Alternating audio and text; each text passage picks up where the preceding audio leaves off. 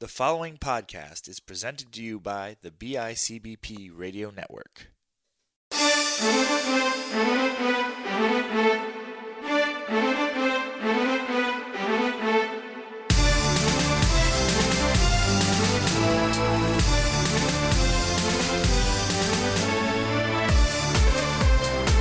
Hello, everybody, and welcome to another episode of the panel discussion. Happy New Year. Hope you're all doing well. My name is Matt Johnson, one of your three hosts, alongside Greg, and Chris Gullo. And what we do here, if you haven't heard us before, we review old comics, we review new comic books, and a couple different categories, and we have a little fun. Like to mix it up every week, and as far as what we select, something that's usually out of our comfort zone. This has been, I think it's been a pretty quiet week for news, I would have to say. Yeah, I mean, usually the holiday hangover, Aquaman's doing well.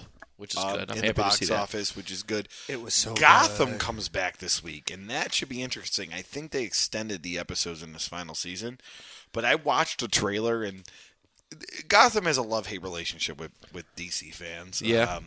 But I watched a trailer, and I'm pretty freaking pumped for it. Like, I did watch it. There's a point where, like, the kid that's basically the Joker. I'm just not crazy about him. Him and Bruce. I love that actor. I like Jerome That's the guy better I than wanted. Jeremiah, Well, but it's the same actor. That's the actor I wanted to play Carnage. But yeah, that was good. But there's a clip where they show like Bruce is fighting Joker near a vat of acid. Like, oh, cool, they're going with that like crazy origin. Like, it's gonna be a lot of crazy stuff. Like Man-Bat, Bane. Like they're just going, and all their like Riddler dies and comes back to life. Like from, his name's escaped me. The Doctor, but Hugo Strange. Yeah, it's crazy. It's gonna be a fun season. But that comes back this week. I think everything else is like mid-January. Runaways came out a couple weeks ago. I still have not watched it. I will. I promise. There's just a lot. There's a lot going on. I know. Captain Marvel was confirmed at 2 hours and 10 minutes runtime today. Yeah. So that's good. That's about Thor Ragnarok. Yeah, I mean, that's good. I mean, I'm really hoping for that we get out of this. We get that 90s flair. I really think that they can make a 90s Marvel Avengers movie. And I say that in the aspect of they introduced Black Panther with a 90s clip. They've done her they're going to do her in the 90s, and they've showed other clips of like a young Tony Stark in the 90s and stuff like that. But I would love to see like a 90s Avengers, just like Captain Marvel, Black Panther, and whoever else was, you could put in that time period. That would be cool. They'd have to retcon some stuff, but I do think that would be a really, really cool concept. I don't know how much they have to retcon. Like you don't do a lot of the new modern guys, just people from before. You could say, oh, this hero. You could was not actually call them the back in Avengers the like 90s. straight up. But Well, no, I understand that. But. yeah, that would be interesting. I would like to see them go back in time. Yeah, I mean, like Ant-Man and Wasp, like classic. Like have a young Michael Douglas and what's her name? Yeah, I mean, and Bucky was out in there in the 90s killing people, like as the assassin, Yeah. as a Winter Soldier. So like they're and they could try to stop him. Like there's a lot of cool things that they have there. So Yeah, there's a lot going on. I know they're discussing also X-Men could possibly start getting into production as soon as 6 months into this year. Please, I know, right? There's so much. they've delayed Phoenix till basically not release it. Like It's supposed to come out this year. Apparently, I think this is supposed to be the biggest year for superhero movies ever. If like Phoenix and New Mutants have been delayed to beyond belief, we may never see New Mutants. I'm fine with that. We may never see Phoenix. I'm okay with not seeing Dark Phoenix, but I do want to see New Mutants. I actually read an article today. People just throw articles out from whatever bullshit sources, but it said that Dark Phoenix was just as bad as the Fantastic Four reboot. So, So it's the best movie of all time? No, don't get me started. No, I mean I'm sorry, but that makes sarcasm. sense. Like the problem with I've said it on the show before. The problem with Fox Studios is that they have a vision of turning the X-Men into one of their properties, other than making one of their properties like the X-Men. And what I mean by that is they don't create that nostalgia, they don't create that feel, they don't create that universe building. I mean, there are hundreds and hundreds of mutants, and the X-Men comics are probably one of the best built universes in Marvel Comics because you can spawn off so many things. I mean, you have all these runs going on right now, and they just make the easy movie, not the right movie. No, they don't make the right movie. They don't make the character building. Like, okay, great, we're invested in Wolverine and Jean Grey. But if they really got us invested in any other character in the last 20 years... That would have helped. Well, aside from Mystique. Maybe Magneto. But, they've never told a really good Cyclops story yet. Like, really actual good Cyclops. There's story. Cyclops. Don't get me started on that. Every single Archangel story has been inaccurate and terrible. Their casting is... That's the biggest bummer about Fox, I think, is the casting is on point. Like... I don't think there was a character casting that I really was like, ugh, I can't speak because I know this is going to offend people. Besides, I hated Halle Berry as Storm. That was my least favorite casting.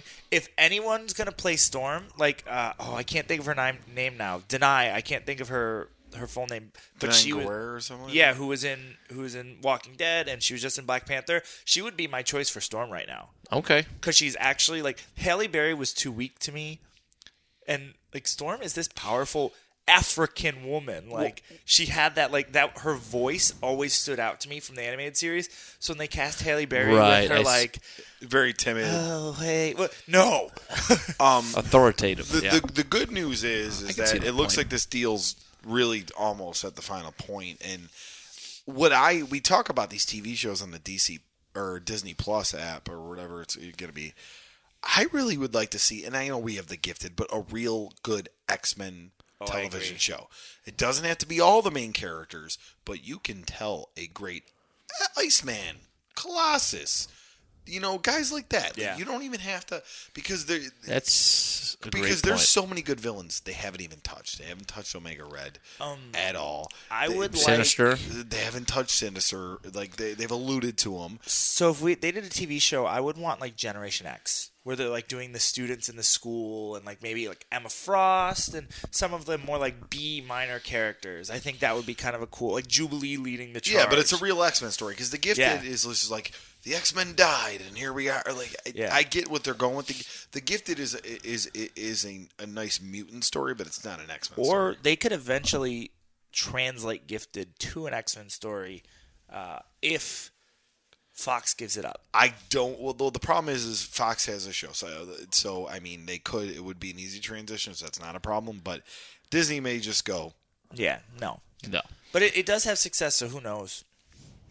Oof. There's a lot. There's so much going on. I love it. I think you guys mentioned it briefly. I was somewhat distracted, but I would love to see them do one of the Marvel TV shows that they were talking about on the Disney streaming service. I would love to see them take that Guardians of the Galaxy team they put together on Guardians of the Galaxy 2, the older one, yes. And do a short 10-episode series with them. Listen, I think that'd be dope. Especially with Stallone. He's in that market now. Ving Rhames, that was a cool idea. And we all talk about these crazy. Of course, everyone wants to see Wolverine. Everybody. I think one of the coolest things about getting the rights to the X-Men characters be heroes. Well, having Psylocke in an actual Captain Britain story because Captain Britain has been talked about forever, and that art's out there. The guest casting, it's gonna happen. Yeah. Whether it's a TV show, whether it's a movie, Ben Braddock is gonna be in the MCU. Yeah. And you can actually have Psylocke, and I would love if they carry over the Lance Hunter character from Agents of S.H.I.E.L.D. because the guy's a great actor. Yeah. And boom, you got British TV's really hot right now. Yeah. And it's been hot for the last 15, 20 years. Yeah. You got Doctor Who, Sherlock Holmes, the original Office. British TV's hot. Even if you gave the rights to BBC and let them do it, it could be a really good show. That would be a great way to make it more of an international property than it already is. Yes, I second that. That would be really cool. Oh man! I know we got too much into. No, that's not a bad thing. I love this talk. I know we need to have a show. Sometimes I prefer the news over the comic book reading. Sometimes, but next 23 days. On that note, we're gonna try and do free episode. We're gonna try, maybe. We're gonna try next week. We're gonna try and hook up with our good friends of the BICBP Radio Network. Another podcast that I do, the Push Start podcast. We're going to try and do a video game-esque comic book crossover with them. We're going to shoot for that for next Thursday. I like most of those guys. There's one I don't like. What? There's one of those guys I don't like from that podcast. Why? Because he's sitting next to me. Oh, you piece of shit. I was like, what did Christian and Candy do to you? Nothing. They're gems. They are gems. So, well, yeah, we're going to try and shoot for that next week, a big crossover recording, so we'll see if that pans out. Hopefully it does. But let's get into our comic book reviews of the week. We got 6 here, 6 random ones. I picked no Marvel or DC this week, so I'm pretty excited about that. But I'll start off. This is a weird one. It's 3 weeks in a row starting off. I kind of like it. So this one's a weird one. I actually found this at the used book outlet at the Boulevard Mall. I know, isn't it creepy? Her eyes are staring through me. It's disgusting. And it's called First Amendment Publishing. And He Said, She Said Comics presents. Now, I read a book, not in the show before, but it was an O.J. Simpson book. And they're both sided. They're very weird. But an interesting take on stuff. What they tend to do is, it feels like one of those, like, those trash news like tabloids that you see at like Tops or Wegmans when you're checking out, like, you know, like, oh, so and so had an affair with this bombshell, this and that, and like 9 times out of 10 it's not true. But what they do is they take testimonies from court cases and turn them into comic book stories. So it's really, really weird. This one is the Woody Allen story on one side and the Mia Farrow story on the back. And I guess in the early, I think it was 90s, there was they're both obviously prominent movie or celebrities, and there's a child custody case that got really, really weird. But I actually kind of like how the comics do it. We'll start with the Woody Allen side. So right at the top it says the events depicted herein have been presented in the exact order and manner in which they occurred. Character dialogue is based solely on statements made by the persons involved in the affair. First Amendment Publishing attests to the veracity and accuracy of the activities portrayed in this comic book. All contents, copyright, blah blah blah. So, all right. So this is Woody Allen's side of this court case. Valentine's Day, 1992. Woody Allen has driven home from his strange girlfriend Mia Farrow's apartment, where he has cordially exchanged gifts with her, and he opens up a present and it's horrified. There is a knife through, one of their children picture is pierced by a turkey skewer, a steak knife, and the other one's a turkey skewer. So this is his side of the story. It's really disturbing. But he's talking about, this pretty much break with Mia, and blaming, saying that she had violent mood swings and she hit him and stuff like that, and this estrangement from his kids, which he blames on her. Talks about this abuse to this person named Soon Yi, who was actually the adopted daughter of Mia Farrow, but eventually Woody Allen, who they're still married to this day, has like an affair with her while he was dating Mia Farrow. They had like 3 kids together. It's pretty wild, and I can actually get through this one pretty quick.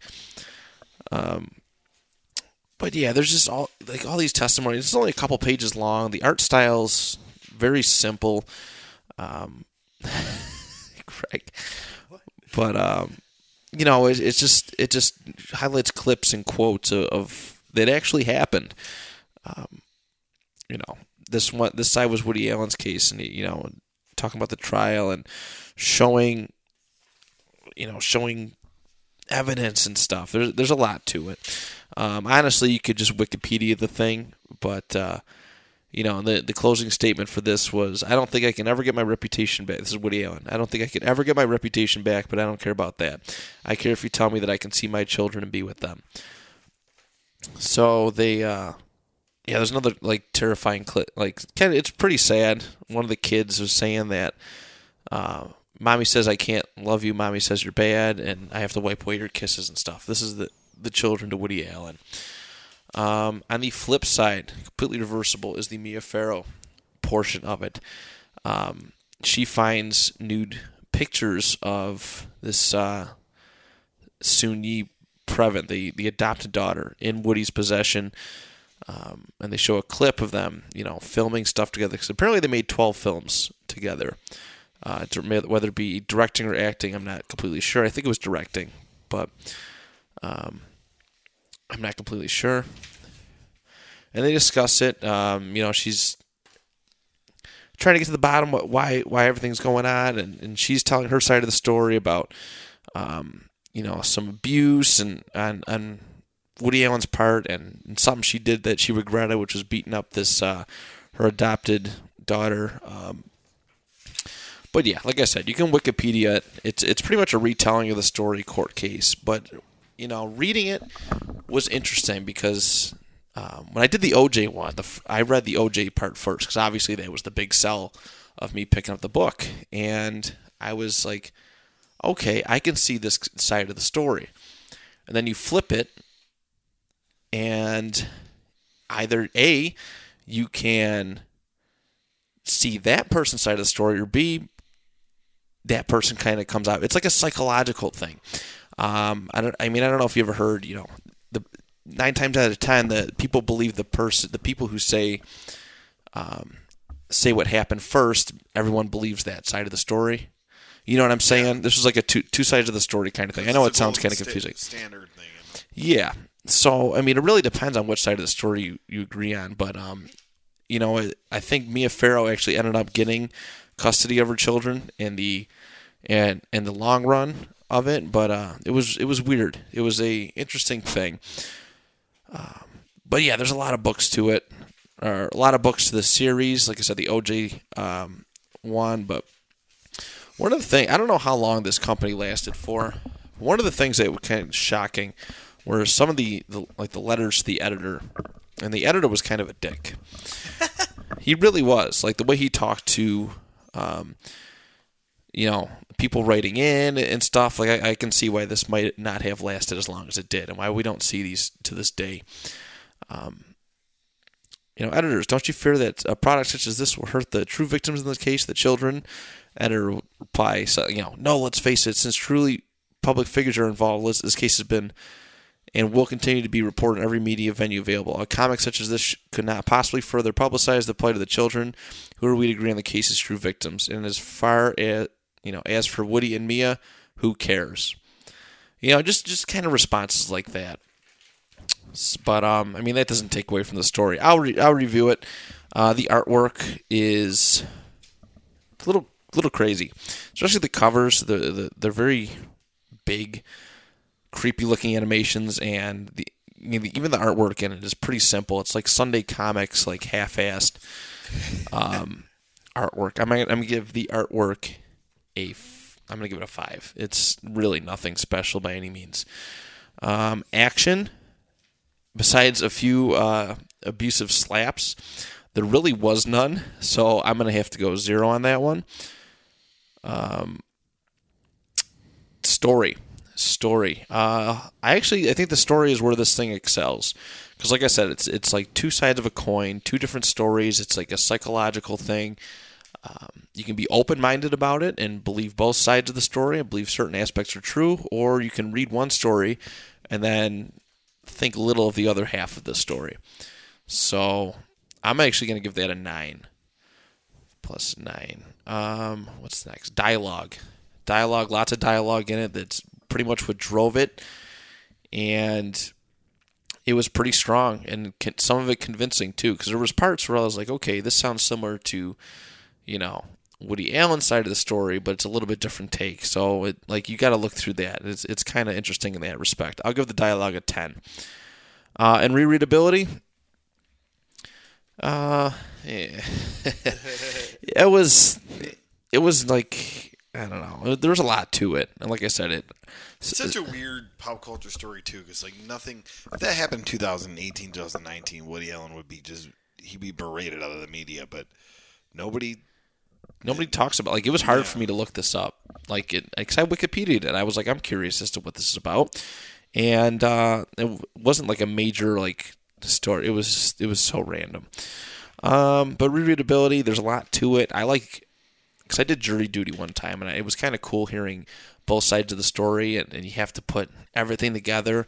But this one kind of answered it for you, saying that Mia won the case, but you can see, I don't know, you can kind of see both sides to it. The OJ one that I read a couple months ago, not on here, but like we already know OJ got away with it, but that wasn't in the book, so you can kind of piece together everything. Rereadability, I'm going to give a 6 on this. So it's got an average score of 30 out of 50. That's higher than I expected. So it probably could have been lower. The action obviously hurt its score, but I mean it's a cool theme.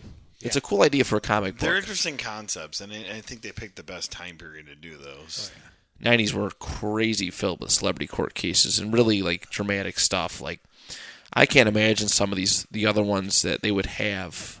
Oh wait, here's Amy Fisher and Joey Buttafuoco. Yep, Long Island Lolita. Yep. So I'm sure there's so many more of these. Was there a Tanya Harding one? I think. Yes, that's the one I saw. Yeah, I think I saw the Tanya Harding one in there. That's what I saw. So I thought it was Edna Menendez brothers. and that's like even a hot topic now because the Margot Robbie movie was not too long ago. What, last year it won like a Emmy? Yeah, I think so. Not an Emmy. Yeah, no, Golden Globe. My bad. So Emmys TV. maybe I'll do one of the OJ one of these days. But I mean, if you guys find any of these and they're affordable, hook me up. But yeah, 30 out of 50 is my score for that book. All right, who wants to go next? All right, I'll go next, Greg. Yeah, take that. I'm going to read a really fun one. It was. Thank God, brighten up this mood. I'm depressed after that. It's Captain America from. It says 1985, but the official is April 1986, and it's Captain America. Creatures of Love. Ooh. And the issue number, this was when they just kept going from the beginning. So it's issue number 316. So, so we actually start off with Hawkeye and Mockingbird. They're on this little cool speed scooter type thing here that Hawkeye's rolling around. There's one of those in my book too. Those speed scooter things. It's the same thing. And he's like, "Oh yeah, I'm going to drop in on Captain America," and Mockingbird's like, "You sure that's okay?" He goes, "Oh yeah, he'd like to see his old protege and this and that." So they're riding around, and he goes, "Yeah, I kind of miss Captain America now that I'm on the West Coast because this is about the time the West Coast Avengers are becoming a thing, and Hawkeye's over on the West Coast right now, so they're in town visiting." So here he is. He's going to go visit Captain America, right? Well, while this is happening, Steve Rogers is in his apartment with his girlfriend at the time, Bernadette Rosenthal, and she is telling Steve that they're going to have to basically take a break from their relationship because she's going to law school to Wisconsin. Oh boy. She goes, she just has to get away from Steve, get away from everything, this and that. And at this point, Steve's doing the Captain America hotline, and he's just constantly going and stopping crimes and this and that. Basically, she's upset, and he's like, "What about our engagement?" She goes, "I'll always love you, but I need to go do this for myself. This is going to be good for both of us." So while they're having this huge life-changing thing, Hawkeye's like, "Hey, Steve," he just shows up at his house, he's like Clint. He just shows up and he's like, "Oh yeah, hey, this is Mockingbird, this and that, whatever." And Mockingbird even says "Looks like we interrupted him or something." He goes, "No, it's okay." I love 80s Hawkeye. It's my favorite. It's really enjoyable. Yeah, and then even Bernadette's like, "Yeah, you're fine. Yeah, you weren't interrupting anything at all." So then they do a double date thing. The guys are talking and the girls are talking, and the guys are so basically Hawkeye's there because he's a witness on a trial for somebody they put away or whatever. Yeah. And they were talking about hey, what happened to this guy, the armadillo? That we heard he's pretty good. So the backstory is that the Avengers fought a guy by the name of the Armadillo, and he was created by Dr. Malice. And so what happened was, apparently the Armadillo's wife was dying of some disease or whatever. I think it was cancer, but and the Avengers made Dr. Malus cure her or whatever like that. And there is a cure for the armadillo, but for some reason he decided not to take it, which you're going to find out in this. So, they're kind of talking back and forth. And then, he's just talking about how she's going to law school and this and that. And they're having like a bro moment, giving each other advice and everything. And then, so the armadillo shows up here, and he's in town in New York City because he is in the Unlimited Class Wrestling Federation. Ooh. Yeah, so he is a pro wrestler now, and he's got this entourage and his wife next to him,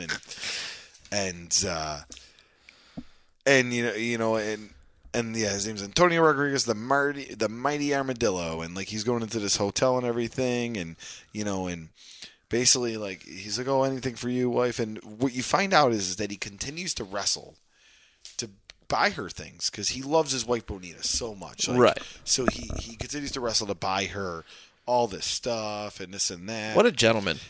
And he basically denies getting a cure to not look like the armadillo, like because he can be a regular person again, to be able to be this successful person and give her an amazing life. Because he's got all this money from being a big wrestler. So they're talking back and forth. She's like, oh, I love you, this and that. She goes, it sucks that you can't go out because you look like this. So he can't really go out in the town. So she goes out in town shopping with him with their assistant, Ramon. Ooh. Ramon's a very dapper looking fellow. So Ramon goes out with her. We go to the diner, and this 80s Hawkeye's the best, like you said. Oh, yeah. 80s Hawkeye is the best. So they're going to the diner, and the four are they're trying to figure what they're going to do. Like, they're trying to, like, hey, what are we going to do coming up, or whatever. And, so Clint asks about, like, going to a concert at CBGB's, this and that. And Steve Rogers goes, oh, look at this. I was just asking about the armadillo. And he shows in the newspaper there's a wrestling ad, the Awesome Armadillo versus Doc Sawbones, the Junkyard Surge.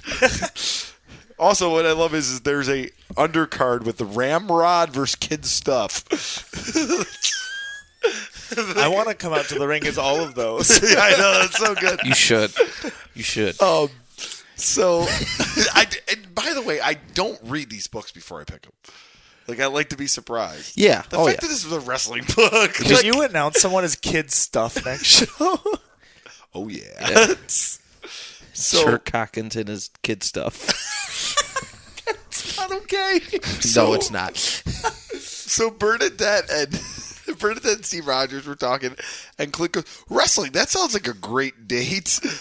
We should do that. And Mockingbird says, New York, the cultural capital of the world. And what does my hubby take me to?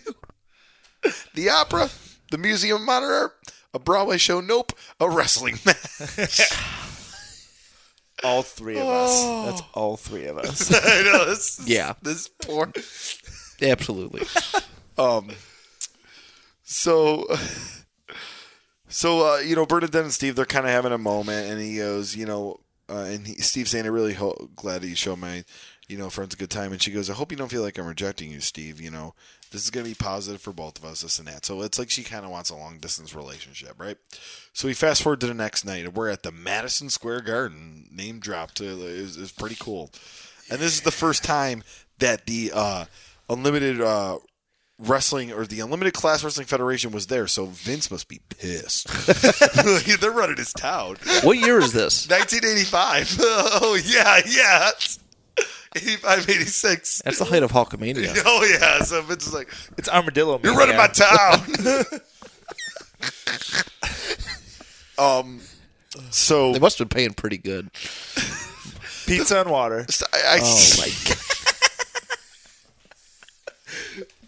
Oof. So we go to the matches, and so what I don't understand is that Armadillo's wrestling Doc Sawbones, who's apparently got in a black mask, but then there's just a random dude that doesn't look like a referee in the ring, and they don't acknowledge him at all. And like there's these great like chants like "Boo Sawbones, Sawbones stinks, get him, go to a monster man." Like Armadillo's a babyface, he's over. Oh yeah. And even Steve says, "Oh, the people love this combat." And you see like Bernadette's getting into it, and Hawkeye's really into it, and even like Mockingbird starts to she starts to come to her senses and start to like it. And then Armadillo wins. And, Steve goes, you know what? I'm going to go see Armadillo, my old buddy, and this and that, whatever. So he gets into his Captain America suit just so Armadillo doesn't know his identity. He goes in and, the security guard tries to stop him. Captain America's in his Captain America, so he goes, who are you? Can't go in there. He goes, I'm Captain America. Oh, okay. Go ahead. That's some top-notch writing right there. Captain. Oh, okay. So, Armadillo, can't miss it here, So Captain America goes into the wrong locker room because the guard gives him the wrong directions, and it's Ramon and Armadillo's wife making out. Oh, no. Yeah. So Captain America doesn't know that's Armadillo's wife, though. He doesn't know for sure. Like, he's just like, okay. He comes back in. Armadillo's there, and he's so ugly, too. He's just sitting there, like, smoking a cigarette. And he goes in, he's, how's it going, Cap? And they're having a nice little friendly banter. And he goes, hey, I heard your wife was cured. He goes, yeah, the Avengers made Dr. Miles do it as promised. And then she comes in. He goes, oh, this is my wife, this and that, whatever. And Captain America realizes, that is the woman that was making out Ramon. But he kind of keeps this to himself. So later, half hour later in the Greenwich Village, the four are back out having dinner again. How much money they have? They go to dinner like 3 times. That wrestling place must be. They went over to the Hudson River. This is the Captain America Hawkeye double date show, and then they went to the diner, and then now they're at a dinner, an outside dinner in the village. So, jeez, those are some good dates. Yeah. So, and they're talking about it, and Steve's like, should I have told him? Like, I've seen this, and they go, oh, it's none of, you really shouldn't get involved with that, this and that. Like, even Bernadette says, you're a crime fighter, not a marriage counselor. So, have you guys ever seen cheesy 80s montages of, like, putting houses together and everything? Oh, like yeah. That? Yeah. So, Bernadette's, now we're in the next day, and Bernadette's, like, she's getting ready to move to law school, this and that, and just the panel, I know the people at home can't see it, but the panel just looks like... Just it's like incredible. The cheesiest 80s, like, put it together. There's just some giant music note. Yes.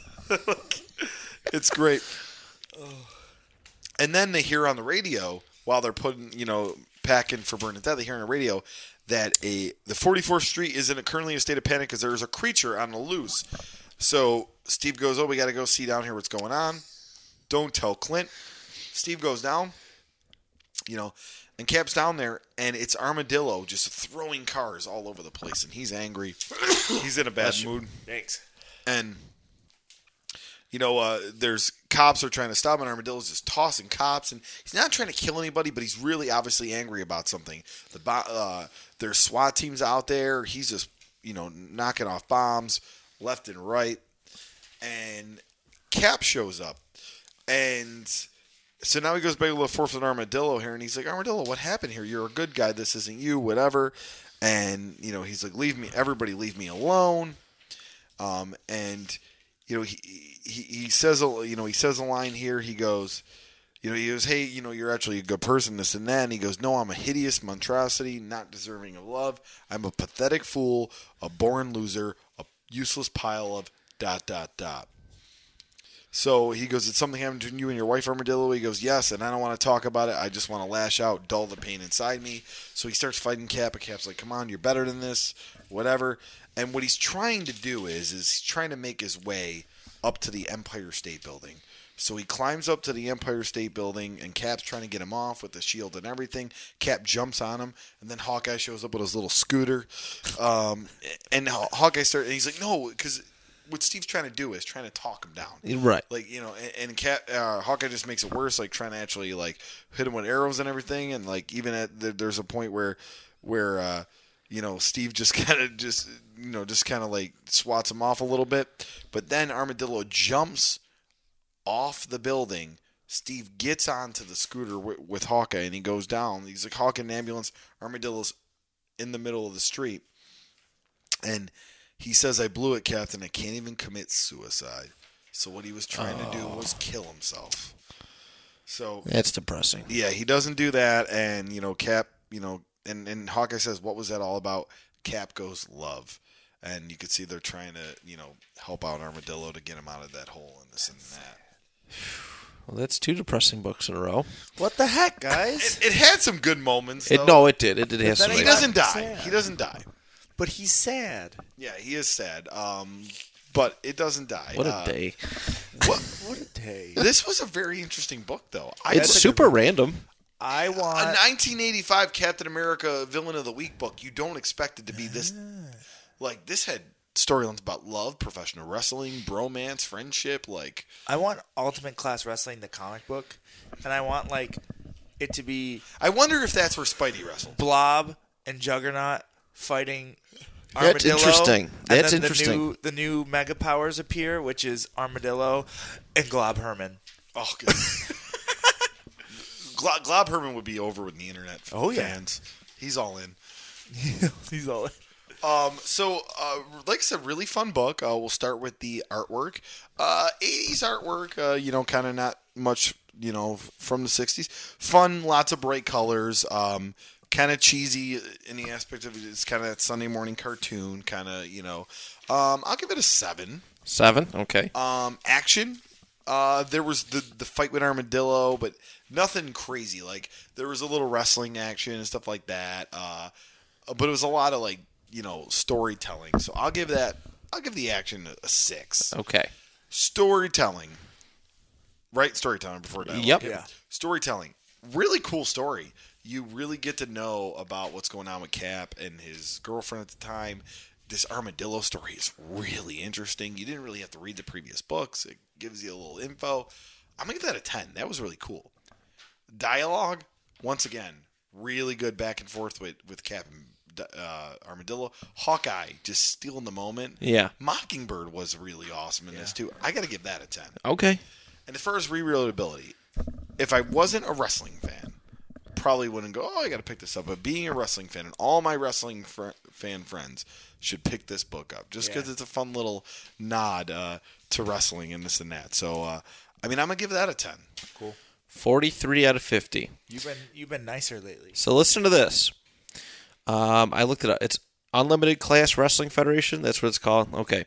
So it has its own Wikipedia page to talk about it. It's just an association for professional wrestlers who possess superhuman strength, endurance, and resistance to injury. And the employees they have listed are Armadillo, Vance Astrovic, Blacksmith, Cataphracts, Demolition Man, Icarus, Jersey Devil, Little John, She-Thing, and Thing. That's awesome. So there's So definitely Spidey more. wrestled for another territory. There's a couple other ones too. Gator, Iceberg, Ice Pick, Sawbones. I seen you mentioned him. You got a couple teams. I want to find the thing comic book where he wrestles. Well, he did just in issue 650. He wrestled in it. There's like an awesome panel of him like dropping the elbow. That would be awesome. Here's a faction called Power Tools. Buzzsaw, Drill, Handsaw, Jackhammer, Pickaxe, Trip Hammer, and Vice. That's the greatest Jackhammer is currently a member of Hydra and a former member of Dr. Octopus's Masters of Evil. So there's a lot. This runs deeper than just that book. This has made numerous appearances. I want that to be a full comic book run. I love that idea. I think I would legit think it would like do well. Wrestling comic books are kind of a thing now. Yeah. We've seen WWE's put out like the Attitude Era books and stuff like that. And then you've got Headlocked, and then the Jim Cornette Stories of Wrestling's coming out from IDW. And what it is it's Jim Cornette telling like legendary wrestling stories. So the Flair plane crash and stuff like that. Yeah. So Interesting. Yeah, 43 out of 50 for that book. Greg, you are up. That's me. I did Guardians of the Galaxy 1991. It is from November 1991. It is Guardians of the Galaxy Punished. It starts with explaining that for the first time in 4 years, the Guardians have returned to Manhattan. It is the year 3018. And you just see this guy like fling a claw at this other guy like with a sniper rifle wearing a Punisher outfit. And it's talking about how these like gangs started forming and devastated devastated Manhattan. There's like an addictive narcotic that caused the youths to like their minds to be warped more through TV. So the addictive narcotic was delivered through TV, and it caused the youth's minds to be warped and become violent. I wonder what you're trying to say, 1990s Marvel comic book.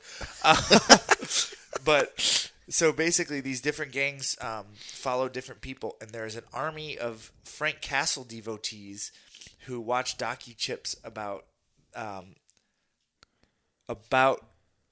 Punisher, and actually it was narrated by Major Vance Astro, who you just mentioned. I did.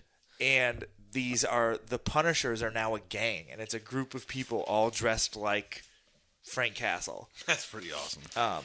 And to show up as the Punishers appear, the Guardians of the Galaxy appear with the Commandeers. So it is the current Guardians of the Galaxy team at this point is Charlie 27, Nikki, Major Vance Astro, and Yondu. A very different Yondu than the comic books. And then on the other end, you have the Commandeers who Taryn, Bell, Crazy Nate, Old Red, Gabriella, and Hollywood, who is the important one. Actually, I think so later. It starts immediately. One of the Punishers actually shoots Vance Astro straight in the head. And all of the Guardians start firing back, and there's this big shootout between the Guardians and the Punishers. Vance Astro's suit is pierced, but he's not dead. And it's just a crazy shootout, and they're all like talking about what's going on and trying to get him to safety. And they talk about how his suit's made out of adamantium. There's no way they should have been able to get through it, but it's because Dargonite was invented a couple years before. Charlie commands Hollywood to go deliver Vance Astro, not deliver him, but take him and get him to a healing bay, get him taken care of. And Hollywood says, I hate Vance Astro. Why would you let me do that? He's like, you have a duty. Do it now. And he runs off, and they ask, like, what's his issue with Vance Astro? And he says it actually is from the past and goes all the way to S.H.I.E.L.D., and that's where the issue is. And actually, if you look into it at all, Hollywood is Simon Williams, a.k.a. Wonder Man. So he's actually this is a future version of Wonder Man that had a falling out with Vance Astro during S.H.I.E.L.D. time. Oh, interesting. So that's why he's got an issue there. It's kind of cool. You can definitely see it once you look at him, but he doesn't look anything like him at first glance. And then you look at the glasses and how he's dressed, and you're like, oh, okay. It goes back to the Punishers talking about how they should run, and they're like, no, we're going to stand and fight. We're going to take these guys out. And the main Punisher is like, but I want the creep who shot a claw at me. I'm going to find him. It goes, Charlie is like flirting with Belle, and he goes, you know what, I'll show you what I can do. And he shoots down the whole building with one giant grenade launcher. He just like blows up the whole Punisher building. It goes to who must be the Punisher leader. He's actually got his face painted as a skull, and he decides to dispatch every single troop onto the city. They're going to end the Commandeers and the Guardians of the Galaxy once and for all. Cuts over real quick to another character. It's, I believe, Korg and one other character, and then it literally cuts right back away from them after you see a character jumping at them, and then it's done. Korg rules. Piss off, Ghost. And cuts over. Yondu is standing on the building with the other team that they actually split up to flank the Punishers, and the partner Yondu is with gets shot in the head by one of the Punishers, and he turns and like loses his cool and just like cuts off one of the Punishers' head and goes crazy. And he's actually, his one hand is an axe. He doesn't have a hand there. He's just got like a hook with an axe attached to it.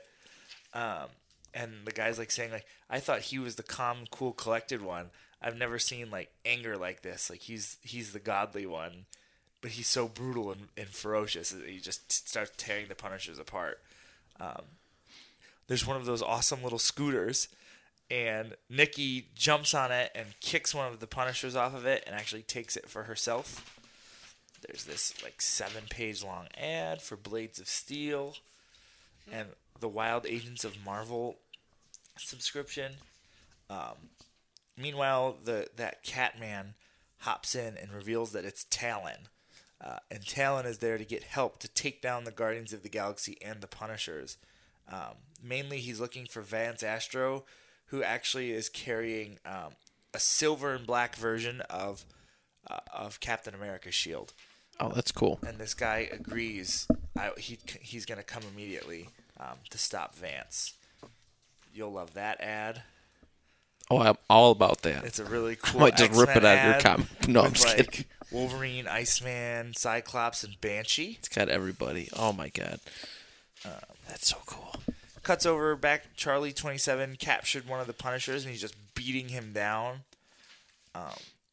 And they're just still all fighting back and forth. A giant tank shows up with a Punisher skull on it and like a million guns. And it's the ultimate Punisher. They all start fighting. Charlie shoots at it, and it just nothing happens to it.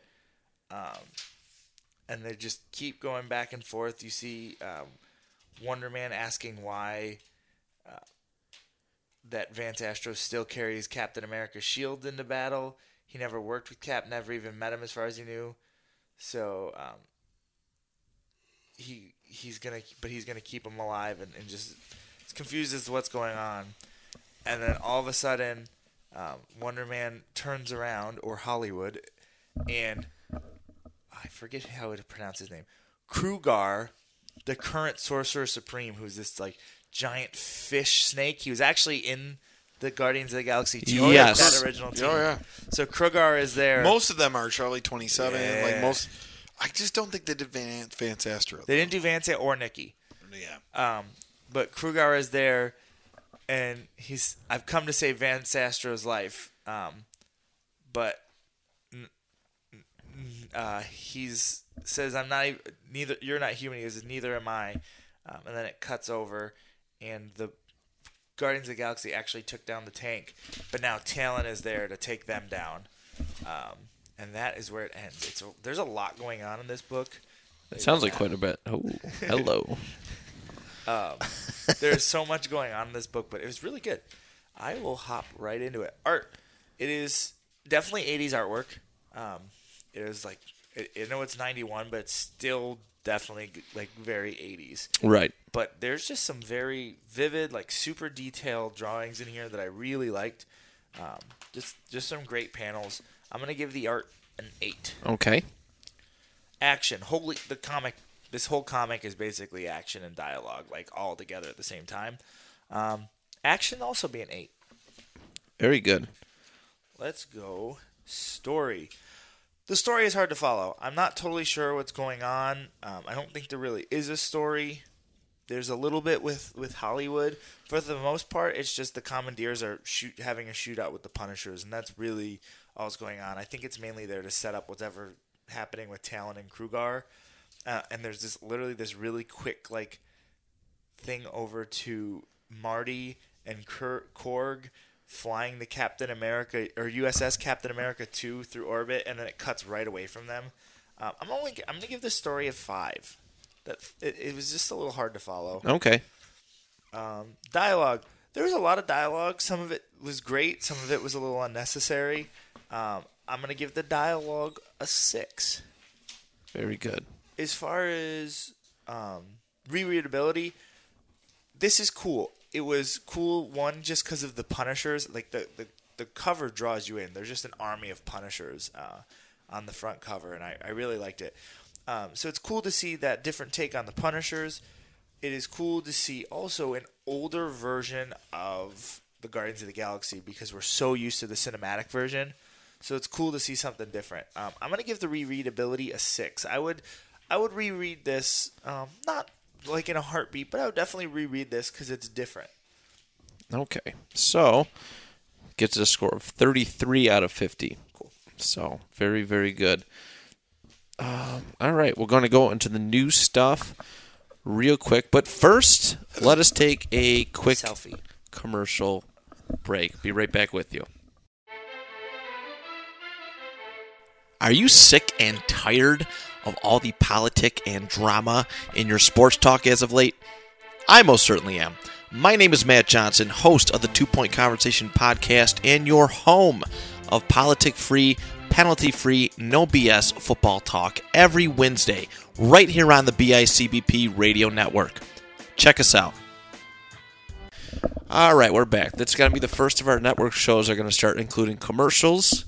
And, that one was for my football one, the 2 Point Conversation. You can check that out every Wednesday right here on the BICBP radio network. All right, we're going to get into the new stuff right now. Gasp. Starting with Sonic the Hedgehog. I know I said we wanted to do new stuff coming up, but this is just going to be a taste of it. Gullo did Tomb Raider last week. So, Sonic the Hedgehog from IDW, issue number 11. Got to start off by saying, I had a Sonic the Hedgehog comic book when I was younger, probably about 10, 15 years ago. And it was actually a really, really enjoyable book to read. And there's been a lot of Sonic comics out since then. I'm not too familiar with all of the different characters. My knowledge doesn't really go much past Sonic, Tails, Knuckles, and Dr. Robotnik, who is only typically referred to as Eggman, but I followed along as best as I could. So it starts off, there is a attack from this giant dragon-looking thing, and it happens to be Mecha Sonic, which I'm actually familiar with Mecha Sonic.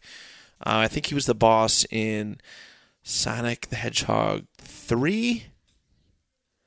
I want to say 3. It's either 2 or 3. Was he created by Robotnik? He was, yep, he was.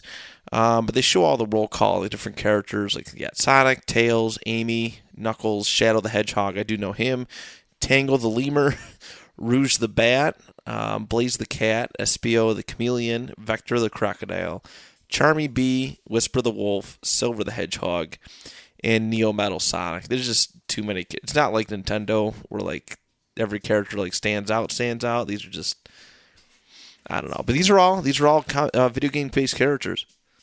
So all good there, Greg? So it starts off with Angel Island, which is this giant floating island, and it's actually crashing down because it hurts inside. The reason it flies is because of the Master Emerald, which, if you're into Sonic lore, the video games, the Chaos Emeralds are the big objects, the major objects that everyone tries to, keep. But the Master Emerald is missing. And it happens to be in possession of Mecha Sonic, who's, this flying dragon thing. And at this point, it's kind of cool. You see all of them fighting to get the Master Emerald back.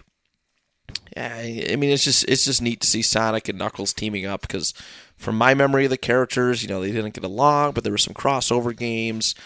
I remember the commercial that they were like crossing over, like all the Sonics. Yeah, I remember the Sonic and Knuckles game. There was a straight up one, and there was actually a cartridge that you can add on to Sonic 3, where you can play as Knuckles, which I always thought was pretty neat.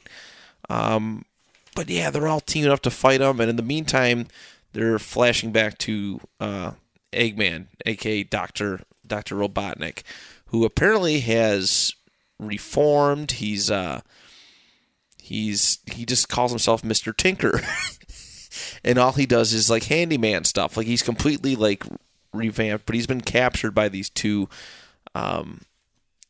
characters and this other person, this Dr. Starline, who is a big fan of Robotnik's work and is trying to turn him evil again through some kind of brainwashing technique. But there's a lot of fighting in here. There's a lot of cool little stuff. And Knuckles eventually gets the Master Emerald ripped out from the center of Mecha Sonic and places it back in the float Angel Island, and it's not crashing down anymore. But it's real quick. The ending, that Dr. Starline, he's trying to seeing if Dr. Eggman's okay, because I would imagine that Eggman is back to his old ways again. It's a big shocker. And the closing panel is really cool. It's Mecha Sonic looking just as evil as possibly can. It's actually a really nice piece of artwork. I'm very happy with the art in this book. And then that's pretty much the end of the story. There's some cool little stuff towards the end, like they a bunch of kids like drew their iterations of Sonic, and they put their artwork, and like you could definitely tell it's drawn by young kids, but I think it's pretty cool that they did that for them. But let's get into the review. Like I said, super quick book. A lot of fighting to it, though. But for the artwork, I really liked it. It looked old, but felt new, if you catch my vibe. The coloring, I don't know. I feel like I'm looking at old school. It straight up looks like a WB Kids cartoon. I Yes. think Sonic was ahead of its time, too, with the Like use that. of colors and stuff like that. Like It's very, it's like vibrant. I don't know. It like pops. The artwork and the colors pop. And it's really cool. Every character is very well defined, art-wise and stuff. And I don't know. It was pretty cool. I'm going to give the artwork I'm going to give it a 9. Let me punch in the old calculator here. I'm going to give the artwork a 9. The action was really cool. Obviously, Sonic is the fastest video game character of all time. Allegedly, self-proclaimed. And it was just cool to see like this co-op thing with a bunch of characters that I'd never heard of. Tails, Tails. Tails, Tails rules. Tails rules. I used to love playing as him, just as him in Sonic 3, because there was a bunch of secret areas that you couldn't get to with Sonic. Tails has a Luigi effect where he has an audience that people think he was overlooked. He could fly with his butt. Tails wasn't the Marty. He wasn't the Marty Jannetty. I think he was more. Oh yeah. I could see that. I could see that point. I like that. I do I have a soft spot for Tails, because he was always kind of played second fiddle in the games, but there was this, wanting of more for him. You know what I mean? Like when Robin became Nightwing. Yeah. So there's more of that. Cool to see Knuckles, who was one of my favorite characters. Whatever, but action. It was really good stuff. Really good stuff. I'm going to give that a 9 as well. Story.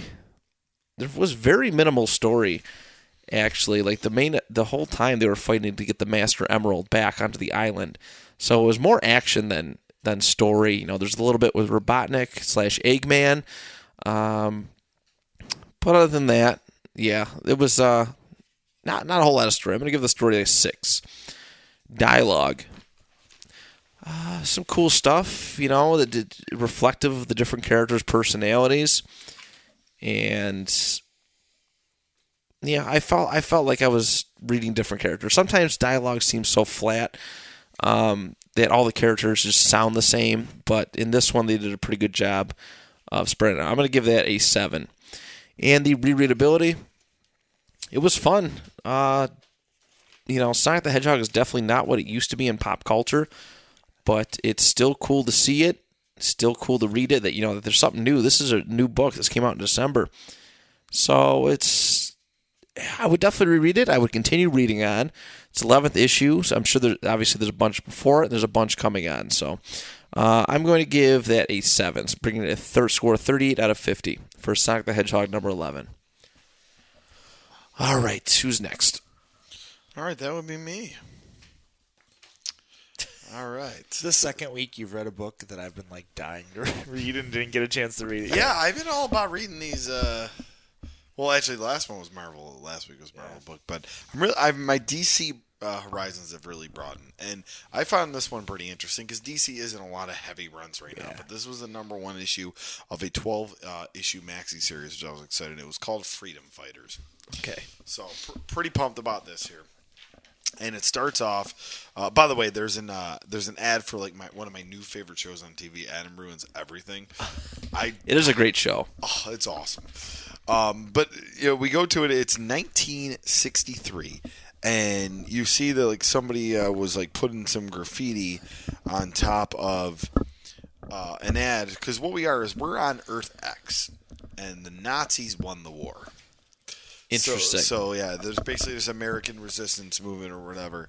So people put like all these like they tried to put like an Uncle Sam thing on top of Hitler, and like this Nazi guy's like, oh, I'm gonna stop whoever did this, these bastards, blah blah whatever. So then we go to the Texas School Book Depository, and it's like the secret meeting spot, and there's these like American like like underground like rebels. And they're calling the Nazis in this Ratsies or Ratsies. Like I don't know how they want to pronounce it here. But so they're these couple of these guys. They're in this like this underground forest. They get a knock on the door, and they ask for the secret code. And it's like, give me liberty or give me death. And it's the Freedom Fighters, and they consist of Jesse Owens as a superhero, which was freaking sweet. That is really cool. The Black Condor, Bomb Man, I'm sorry, and the Human Doll Man. And they're all talking and everything, and that's super cool that it's not like, hey, here's a bunch of known superheroes. Like, no, it's and they mentioned too that. Well, first off, too, like it's kind of like a meeting, and they have like they pledge allegiance to the flag, and the artwork is very, very Walking Dead-ish, Yes, like Preacher-ish, like that's that looks like an image. Who's the artist? Like yes, as I was going to say, the artist is Robert Venditti is the writer, the inker Eber Ferrer, and the colorist was Adriana Lucas. Okay, So yeah, I mean, but yes, very, very, very Image comics-ish. So Jesse Owens is kind of giving a speech, and they're having a plan here because they're going to try to, take down some Nazi forces, and which is pretty cool. Them going out there planning. Well, while they're planning this, out come these Nazi plastic men, and they speak in like really weird like language. They're like, then we should make sure you all stop, Jop. And they mean to say, like, Joe. And, now, so with the Plastic Men are all fighting the Freedom Fighters. Oh, they also mentioned, too, that Lady Phantom and the Ray have died, too. Okay. I was wondering where the Ray was. Before the Plastic Men show up. So the Plastic Men, and they look scary, almost vampire-ish. And they're, like, attacking the Freedom Fighters.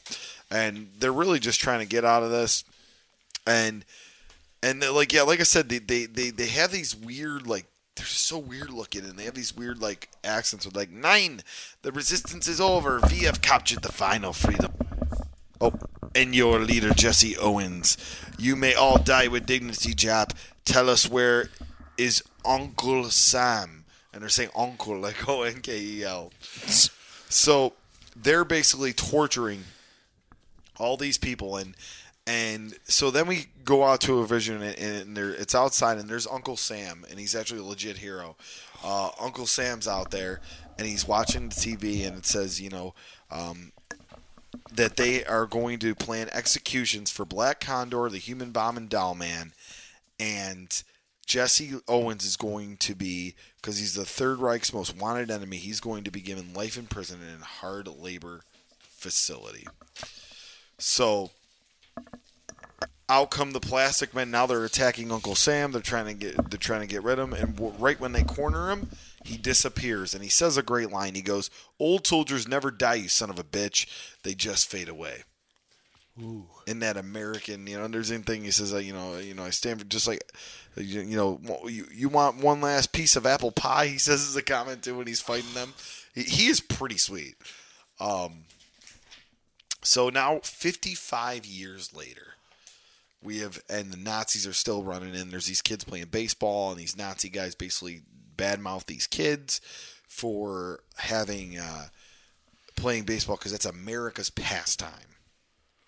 So we hear in these Nazi soldiers, they're because what they declared it a national holiday when they executed the Freedom Fighters. So they're like, oh, this is the 55th anniversary, this and that. Oh, the great Fuhrer, Hitler, and now Hitler's son's in charge. And so outside, the kids see this bomb thrown into the museum that shows the holiday, and it's the human bomb. and they're like, and he said he was the last executioner alive in the Red Friday massacre. So it's cool. They're doing like what is it? I want to say it was the George Clooney movie where they were like trying to kill all the Nazi executioners, but I think that may have been a different. Well, Inglourious also, Bastards. Yeah, but also X-Men was like that too. Yeah. You know, where What was that Magneto event was called?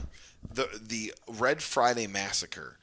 So you know, and they're like, human bomb, but like, you know, how are you alive? And he goes, they have died. We're the new freedom fighters, and it's the human bomb, a new Blanc Condor, the human or doll woman now, and who was the other girl? You only have Good Friday Massacre, and that's a hockey playoff thing. That's really weird. That is weird. Trying to see where they mention the lady's name. So does Doll Woman. Yeah, because they mention Doll Woman. They mention the Black Condor, Human Bomb. They don't mention her name actually. Okay. But she's also a freedom fighter as well. And then out come this giant Nazi robot, Extermination in Progress, and it says, next, the Iron Police. That looks like Cyborg. Yeah, it's really crazy. I don't think it is. Oh no, Cyborg. Steel. It's Steel. Yeah, it looks like it could be Steel.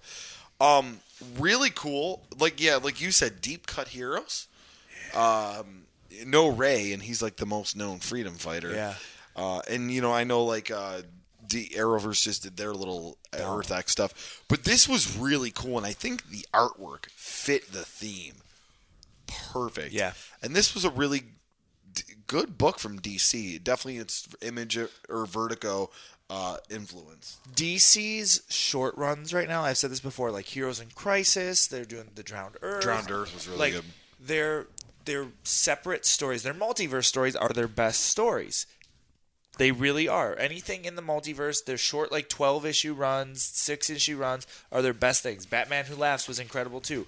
Their short runs, Dark Knight's Metal, like that's what they kill it with. By the way, there was a Justice League run in here, and I know I'm going off No Justice.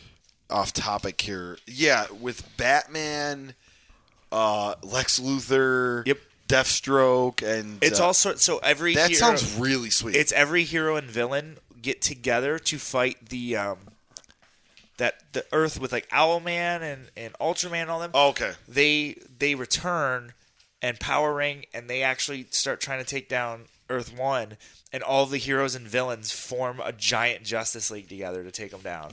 Yeah, I just found that like I haven't read it. I know a lot about it though. No Justice. Yeah, it was really cool. You got Beast Boy, Deathstroke, Lobo, Lex Luthor, and Batman on the same cover. I thought that was really cool. Oh, that book is awesome. For So we'll go to reviewing real quick. I'm really loving DC lately. We'll go to reviewing real quick. First off, the artwork. I loved this. Yeah. I loved this. I'm gonna give that a 10. This art, like, look at how cool the Plastic Men looked. That's really neat. I loved it. I'll give that a 10. The action, there was, I mean, there was the Plastic Men basically fighting them and really winning the battle, and then there was a little bit at the end with the Human Bomb and those guys showing up. I'll give it a 7. Sure, yeah. Not a full book of action. Okay. Storytelling, really cool story. I gotta give that a 10. Very nice. Dialogue, I think they were a little cheesy with the Plastic Men, like some of the Nazi stuff. I think him calling them ratsies and this and that. Other than that, was really good. I'll give that an 8. Okay. And rereadability, yeah, I want to pick up issue 2. It's only a 12-issue run. It looks cool. I'm a huge sports history nerd. So Jesse Owens, like, I hope we get flashbacks That's to a that cool, Freedom Fighters. yeah. That was really cool. So I did a quick Google search when you mentioned that. You know how there was a Muhammad Ali Superman book? Yes. Jesse Owens Flash. It exists. That's awesome. And he did, like, Where did they come out? He's Did a it say? fixture No, I in didn't. the he's a fixture in the DC universe, man. So I'll give that a 10. 45 out of 50. Really cool book. Yeah, That's we're going to end awesome. up talking about those a lot because I'm going to be picking those up too, I think. Sweet. All right. Greg, take us home, brother. Okay, bye. I picked up an Image book. I had a real tough time. I had Champions in my hand this week. I had the new Daredevil run in my hand this week. But this book just really intrigued me, and I wanted to do something a little different. So this is called Self-Made. It is an image book. It's a number 1. It starts with you just like it. You see it first army. It's totally a fantasy book. There's a guy riding like this horse with like crazy horns and a dark army. He's clearly a villain. And on the other side, there's these heroes, all talking about this is the war we've been waiting for. Our predecessors trained for it. Their predecessors, but today, like we're here, and we're ready to fight, and we're gonna charge them head on. And there's this woman, her name is Amala, saying like, no, we should be using jungle tactics, or we're just gonna be slaughtered. And this guy says like, Amala, speak up. She goes, I can't. This isn't my place. He goes, please, say something before it's too late. And it cuts over, and everyone is dead. And Amala is standing by herself. She's gotten away, and you can tell she's on like the other side of the wall. And this guy walks up to her and says, "Oh, you're the only one to survive. Remarkable. That never happens." And that's really important. He says that never happens, and it's in bold. She goes, "Who are you?" He goes, "Lower your weapon. I'm Prince Brycemere. Basically, like this is my chief firemancer. We want to stop Taranak, who is the main villain. He's already arrived, and clearly your people didn't do your only job." And the woman raises the sword to his throat and says, "Watch your tongue." Goes back and forth, and you kind of cut back, and you see like the armies of Taranak wiping everyone out. Taranak has these like crazy tendrils of energy that come out, and like he's just killing everybody. And the soldier says, "Well, it's my destiny to slay Taranak. Like, so I'll stop him and avenge your people." And she asks to take him to take her with her because she knows the lands. So they're traveling together, and they're going to the Skrellians to request that they get to use their dragon. Traveling out by air would be the best, and they kind of go back and forth. And she says, like, the guy's talking about how this will be fun and all this different stuff, and talking about the contradiction, which is the power that this Taranak guy is wielding. And also talks about his friend Tomlin's throat's been slit, and he can no longer speak. She says, like, you should follow this specific plan to get the dragon from them. Like, I know their customs. He says, we don't have time for that. Like, this is, we're just going right in, and we're going to do this. Like, I've saved people on countless occasions. We're going to do this my way. She actually says, this isn't a game. Mishandling this will be fatal. That's important. So it cuts over, and the guy just kind of says, like, he just comes in and demands that they give him the dragon. They say no, and he says, fine, my steel will convince you. And all three of them lay there dead. And then there's this little, like, rewind blip, and it goes back to him saying, fine, I'll follow your lead, to the girl as she's explaining the customs. And they go back in, and she takes the lead this time and actually gets permission to ride the dragon. So they ride the dragon into this cave, and they get into the fight with Taranak, and actually end up killing Taranak.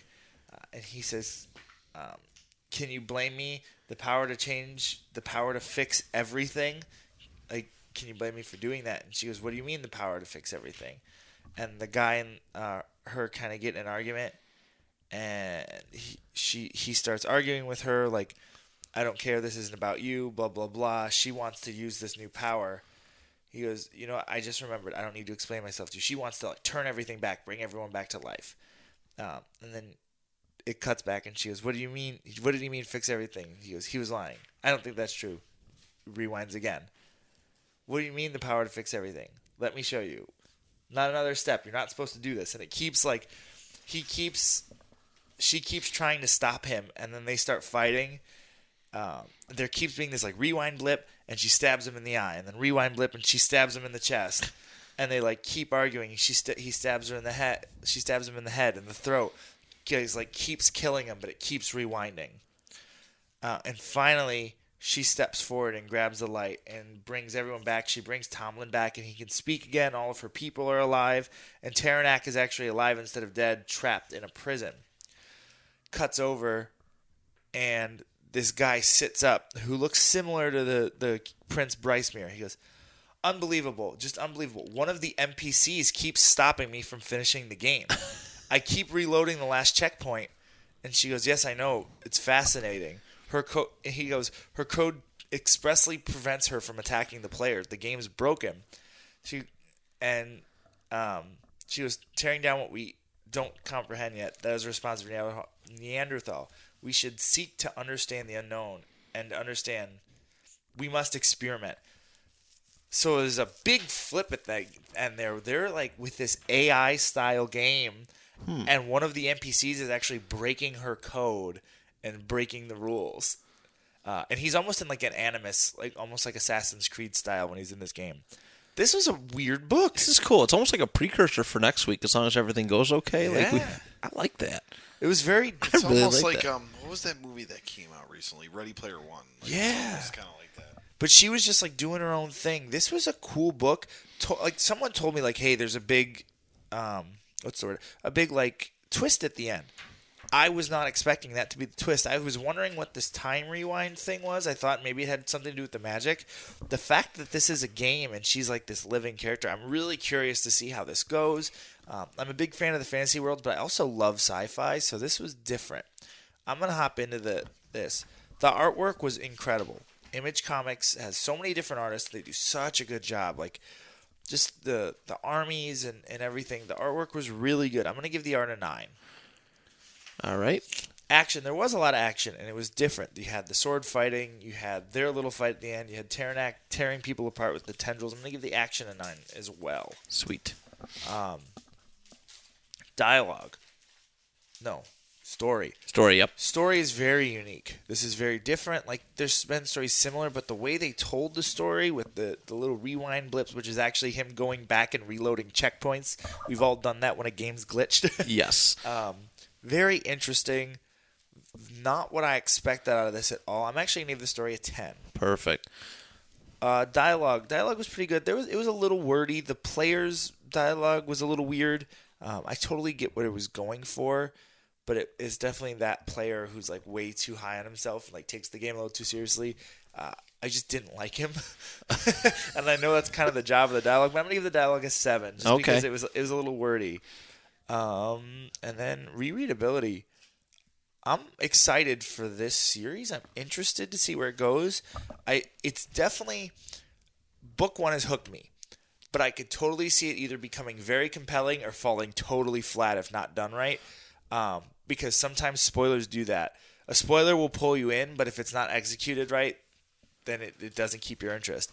I'm going to give the rereadability a 9, though, because I am excited for number 2. And this would be, I think, again, this is a cool book for gamers because we've all kind of experienced these weird things. And just thinking about, like, what if you were playing a game and NPC just broke its code? Like, that's kind of different, especially in RPGs nowadays. So I like it. Yeah, it was a cool book. Very good. 44 out of 50 for that one to close up this week's episode of the panel discussion. Anything you guys want to say in closing? I want to talk about real comic book news real quick. Yeah, go ahead. Actual comic book. So if you grab a Marvel book this week, I think, or next week, it's going to be the same thing. There is this huge War of the Realms ad inside all of the Marvel books right now, which is going to be this like Thor-based storyline war. I've never seen them hype a storyline like this. Maybe they have in the past. But this just makes me feel like it's huge. It's got every single precursor to this storyline is listed and a huge fold-out poster in every single Marvel comic book with this storyline. Interesting. This looks really cool. It's I can't pronounce his name. Malekith is back. And it's going to be the Dark Elves. Okay. Yeah, it's going to be an all-out war. There's a cover of the Avengers with Blade on the front. And I think there's 8 different stories in 8 different books that are leading up to the storyline. I would just say this seems like Marvel's hyping this up way bigger than a normal story, so it's got to be something special. I feel like this is their new shot at a Secret Wars or something. It just feels really big, especially like they're doing Infinity Wars stories right now.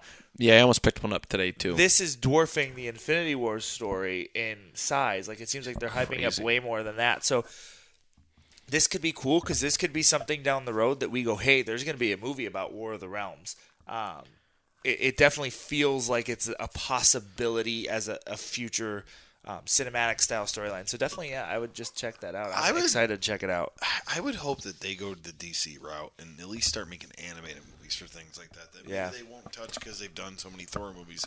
But like, there's so many cool storylines, and they already did it with. I mean, granted, it was technically Sony, but they've already done it with the Enter the Spider-Verse. Now, I want to see that. I want to see some of those things that we they can't just get kind of keep it because to we're their not. TV I don't shows. think we're gonna get Secret Wars. No. So it would be cool if we got that like in an animated movie, a 2-hour movie. I think that's the best way to do it, and because obviously all the major players, most of the major players are moving on from the MCU as far as actors, characters.